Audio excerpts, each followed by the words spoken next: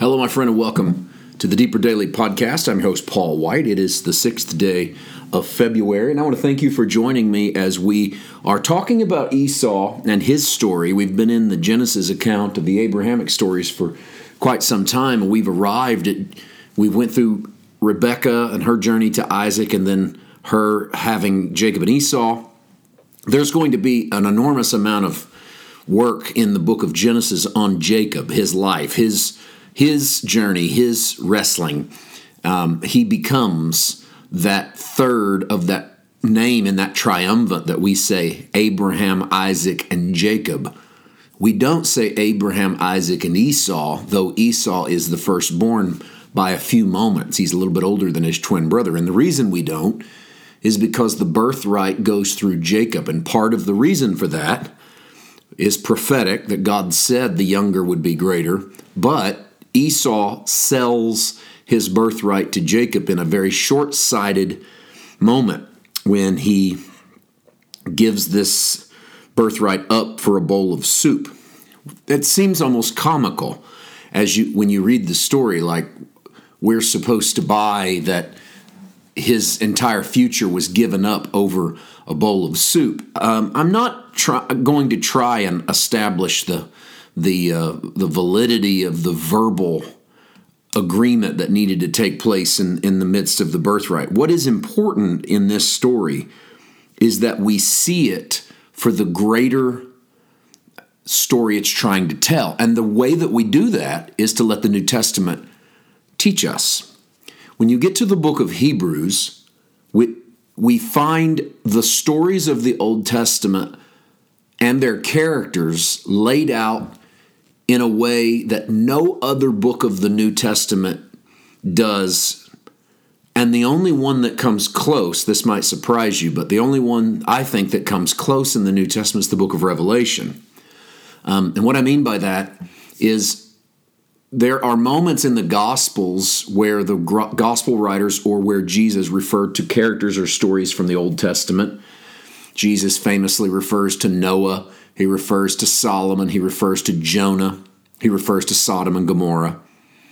There are moments in the writings in the book of Acts and in the epistles where some of the stories are brought back, particularly in the Acts sermons where the preachers in Acts, be it Paul or Peter or Stephen, relay Israel's story, and so the stories get brought back.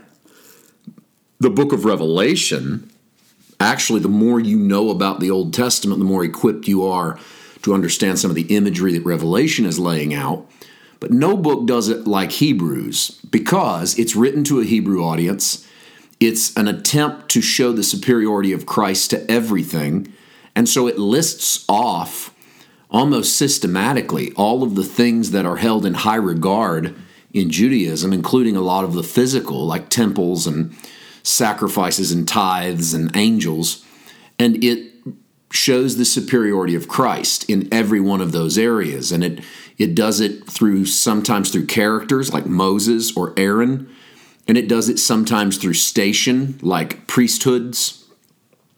And it does it sometimes through the spirit realm like angels or promises or covenants. Jesus and being better in every capacity. When you get to the 11th chapter of Hebrews, you get what's famously called the Hall of Faith. This is the breakdown of each of the characters, not every character in the Old Testament, but certainly the most famous characters of the Old Testament, pre-law, during the law, and post-law, mostly, though, all the way up until the law. Guys like Abel and Enoch and Noah and Abraham, Sarah, these that we've been talking about in our journey. It slows way down in that Hall of Faith and really hones in on Abraham and his desiring another place and another country and how he, what he believed for. Then Isaac and Jacob, Joseph, Moses, and the fact that Moses esteemed the reproach of Christ greater than all the rewards of Egypt, and he looked ahead to that which he couldn't see. But he saw the one who is invisible, the invisible man, drove Moses forward. You might wonder, why am I going through all of this? Because in our study of Abraham, Isaac, and then his sons Esau and Jacob, we've arrived at the spot where Esau sells his birthright. Hebrews grabs hold of that story and elaborates on it, but it does it in a comparative fashion. In the 11th chapter of Hebrews, you have all of these heroes and highlighted by Moses and his forsaking Egypt, not fearing the wrath of Pharaoh, enduring it as one who had seen the invisible man, suffering with God's people, esteeming the reproach of Christ greater riches than the treasures in Egypt. And then in chapter 12, it shows the exact opposite of Moses. And what character does it give us? Strangely, Esau. Let me read it. From Hebrews chapter 12, verse 14, pursue peace with all people and holiness, without which no one will see the Lord, looking carefully lest anyone fall short of the grace of God, lest any root of bitterness springing up cause trouble, and by this many become defiled, lest there be any fornicator or profane person like Esau, who for one morsel of food sold his birthright. For you know that afterward, when he wanted to inherit the blessing, he was rejected. For he found no place for repentance, though he sought it diligently with tears. Now, the next couple of days, we're going to break down these verses and go to work on some of these phrases because it gives us some pretty fascinating things to talk about. But for purposes of today's podcast, I want you to catch the contrast between sort of the highlight character of Hebrews 11, which is Moses. Moses' faith. He's hidden 3 months by his parents because he's an uncommon or a beautiful child. As he comes of age, he refuses to be called the son of Pharaoh's daughter, but makes a decision to suffer with God's people instead because, he sees that invisible man and it drives him up out of Egypt and he leads his people through the Red Sea as if it were dry land.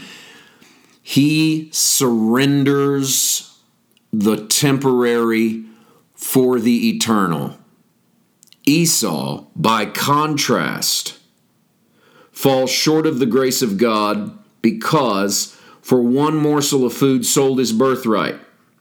In other words, he surrendered the eternal for the temporary. And the book of Hebrews is doing this on purpose to show you that you can be like a Moses or you can be like an Esau. Moses gives up the temporary for the long-standing blessing of a promised land. Esau gives up the long-standing blessing of the firstborn for the temporary. For purposes of today, what will we do with this today?